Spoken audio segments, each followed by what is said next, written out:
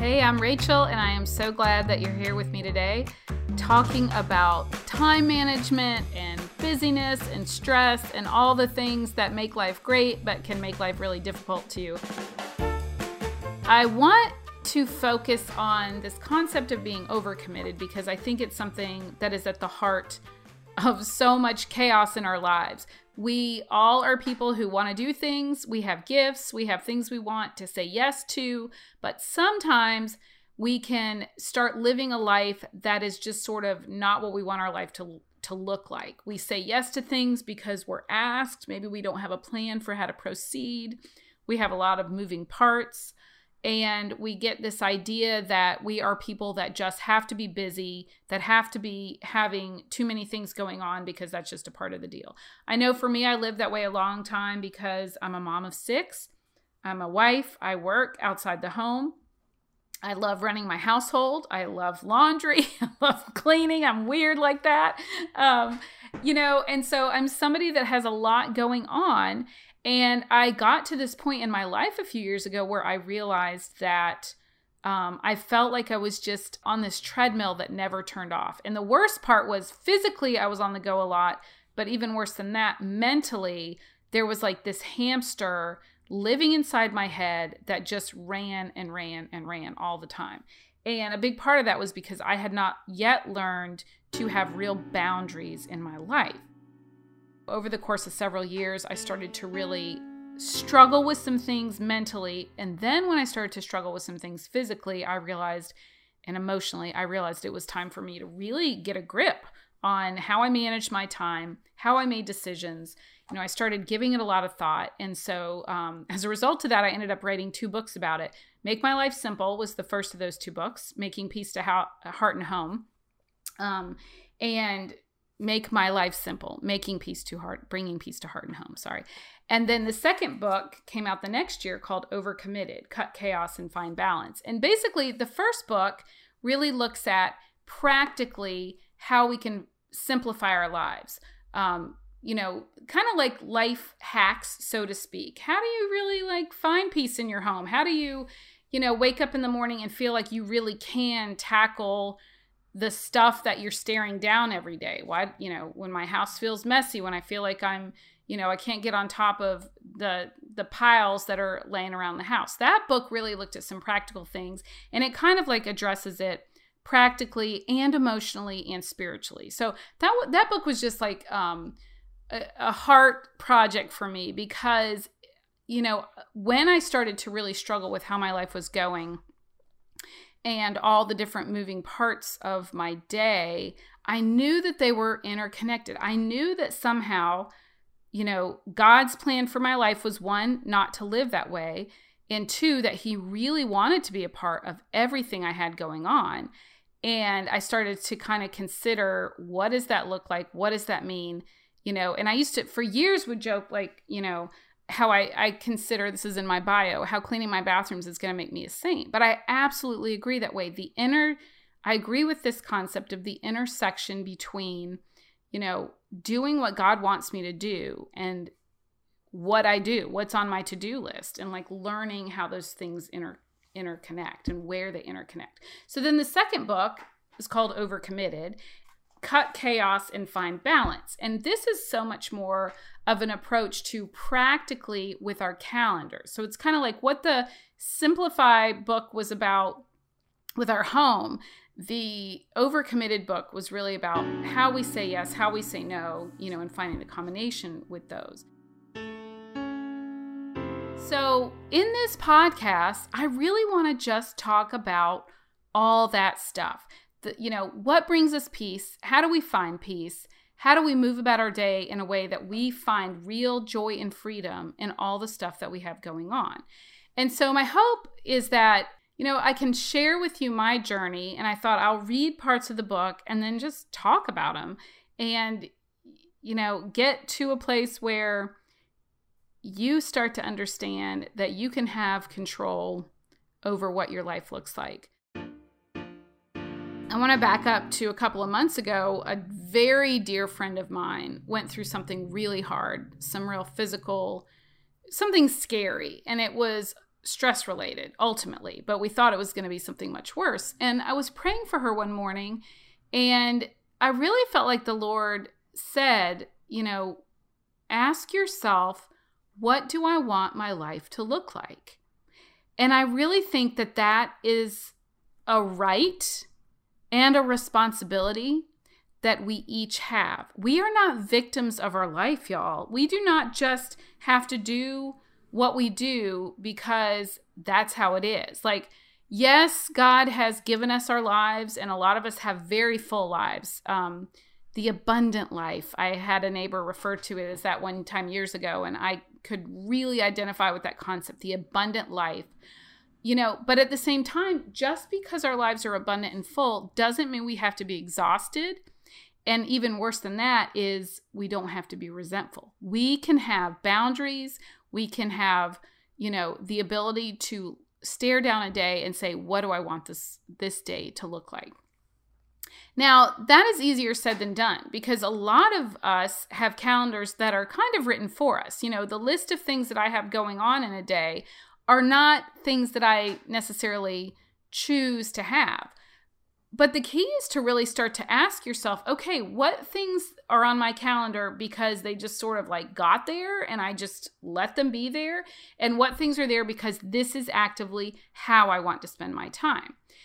And then figuring out, okay, are some of these things that I resent things that I really want to be doing?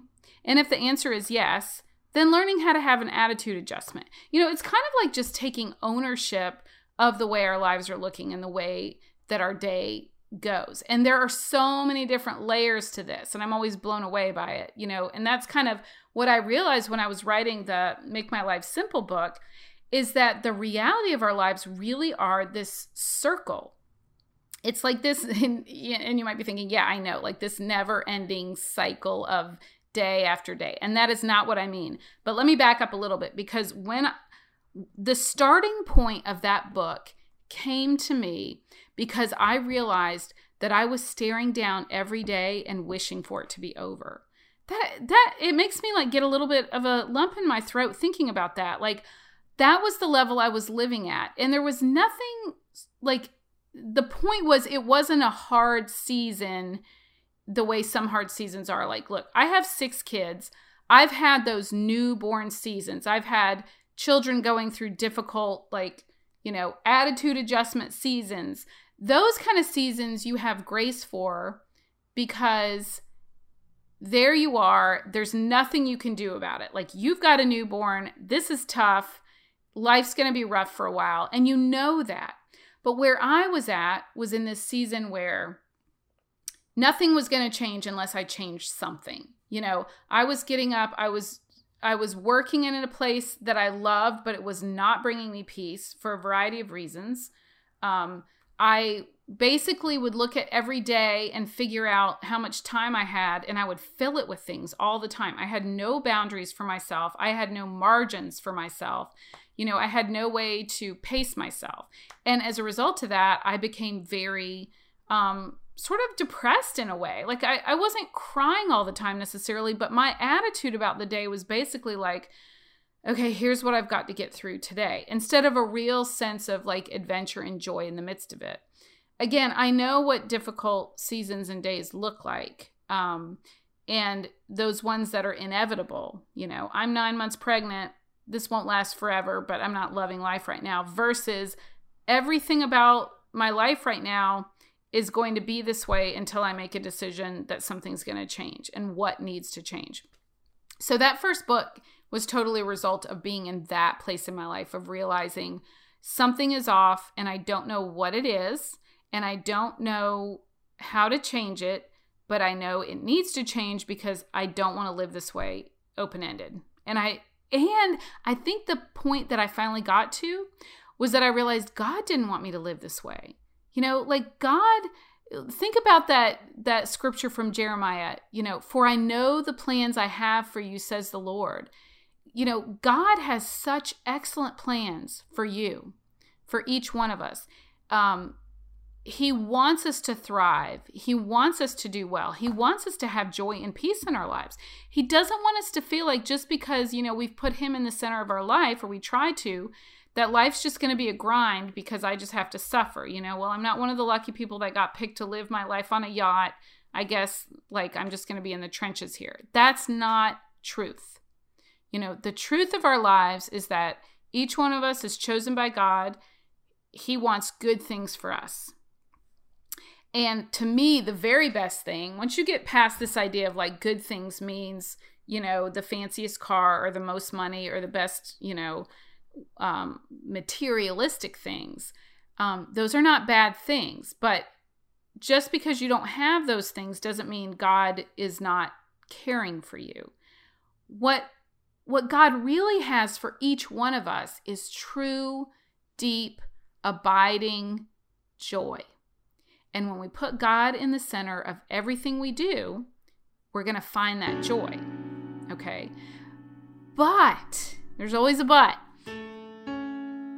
But we have to be willing to assess how we use our time, the resource of time and our talents, because we also have to be able to say, I can't do all the things. I don't want to do all the things. God has peace and joy in store for me, but there's work that I have to do on my end in the midst of that. And it is that really interesting intersection between being a human being and having a soul and being beloved by God. God sent his own son to become a human. He knows the plight of human beings, right? So what I see when I think about that is the fact that God came, he became man.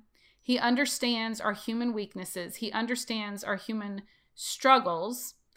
And he wants us to have the tools to live our lives with the most freedom and the most joy that we can. Okay. So then I think about the fact that I'm a wife and I'm a mama and I'm living my life right now in this day, in this time, but that God still has deep, true joy available for me. And so in that season, when I realized I was not tapping into any of those, not very much of the joy and the freedom that God had to offer me, I had to start to kind of cut the fat and say, what is holding me back from experiencing true joy and peace in my vocation as a wife and a mom, in my vocation as a writer, in my vocation as somebody who has gifts that God's given me that I want to use, the real joy that comes from using the gifts that God has given each of us. And so I had to really start to think about some things. Now, this is a really personal journey that each one of us has to have because, this podcast is not necessarily about, a one-size-fits-all answer for cleaning the clutter. But I love those kind of things. Here's a guaranteed way to make your house clean, or here's a guaranteed way to make you love your life, or a guaranteed way to make you not feel overwhelmed or overcommitted in your life. But there is an equation, so to speak, that I think gets us closer to living exactly where it is that God wants us to live. Now, we're going to talk about that more in other episodes as we sort of unpack this concept of being overcommitted and having this deep desire to really love our lives, okay? We're going to get to that. But at the very heart of this issue is you have to start to embrace the fact that you are God's chosen, beloved child, that God is doing something in you, deep within you, that he cannot do in anybody else, okay? And that he loves you and he wants the very best for you. You are chosen, you are beloved, you have special stuff going on within you that nobody else has, and that you're loved by God and that you are totally on his radar. Okay. So I want you to really grasp this concept, because that is a concept that you have to start to embrace. That has to be the lens.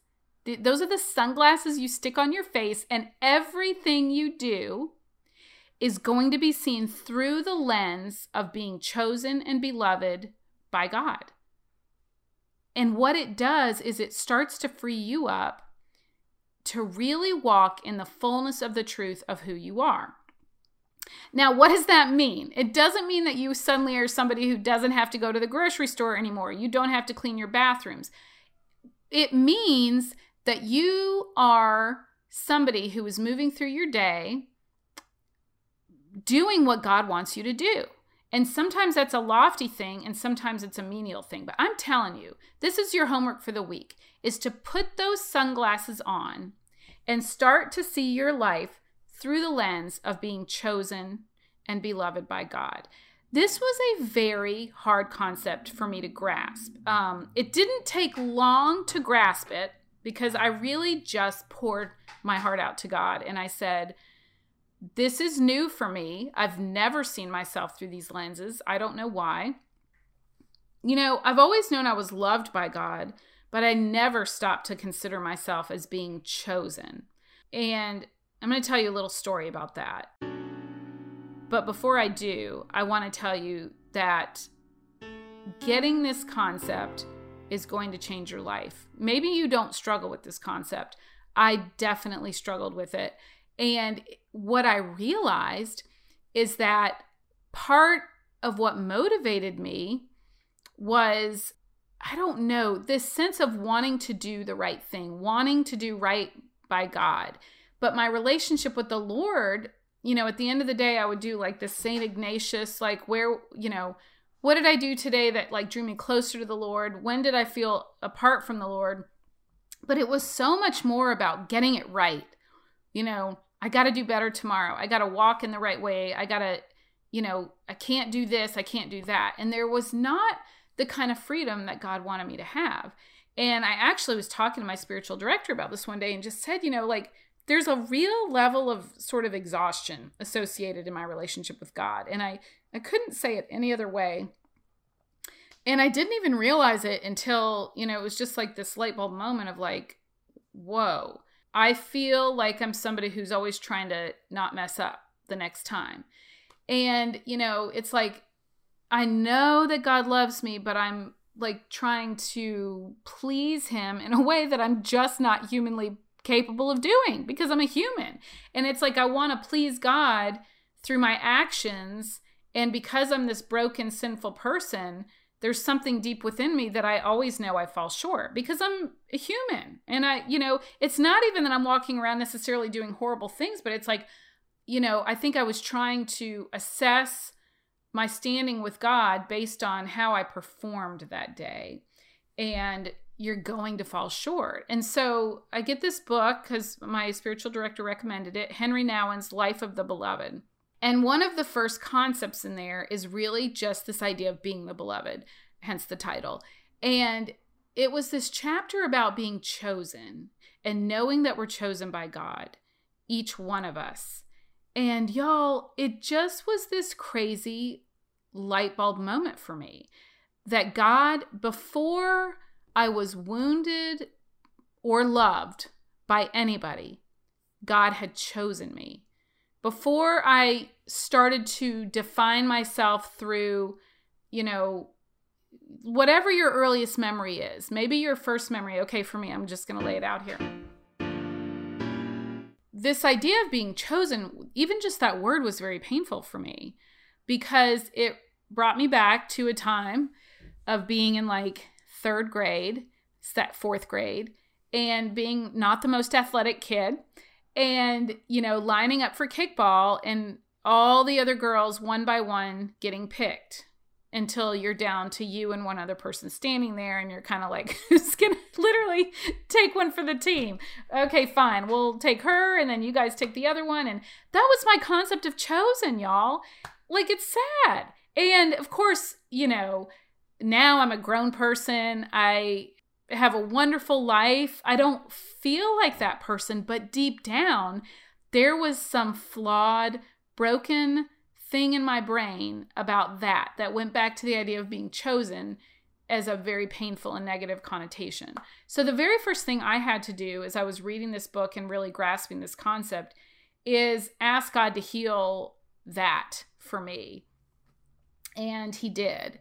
I had one day where I was having a quiet time, spending time in prayer, And I cried and cried and cried. And I know that sounds melodramatic, and I'm sorry. I hope you can handle knowing that about me. But it wasn't sadness, but it was like a deep healing going on. And that the Lord was healing me of the lies that I had somehow latched onto about my chosenness, my belovedness. And that was it was such a change in my mentality, a paradigm shift, I think we call them, where for the first time I could see something about myself, not in a prideful way, but in real freedom of knowing who God made me to be, how much He loved me, and how special I was to Him. And so that's your homework for this week. Before we dive into concepts of being overcommitted and simplifying our life, I want to start at the very beginning, which is this trying to grasp this deep understanding. And it really can only happen through God's grace because our brains can't understand it.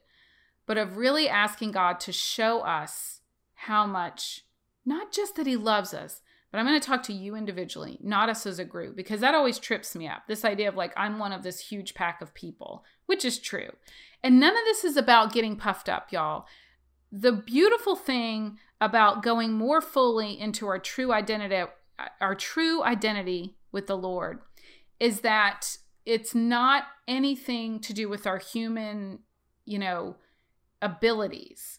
And the more you know that God is in love with you, the less you feel like you have to focus on it, because it starts to become less about you and more about God. And I'm not telling you that I've arrived, but I'm telling you I am getting just the tiniest taste of the freedom that comes with this, starting to really focus my identity on the Lord. Do you hear how making your identity in Jesus the focus of your decisions can free you up in a lot of areas? So you're starting to see maybe this connection between the trouble I get myself into by saying yes all the time, because maybe I'm saying yes to things because I want to feel good about myself, or I want to prove something to somebody, or I want to impress somebody, or I'm afraid to say no. Okay? So like knowing how God sees me, believe it or not, impacts my calendar. It's crazy. And now the really beautiful thing is that this doesn't mean that we're going to just sit home all the time and do nothing.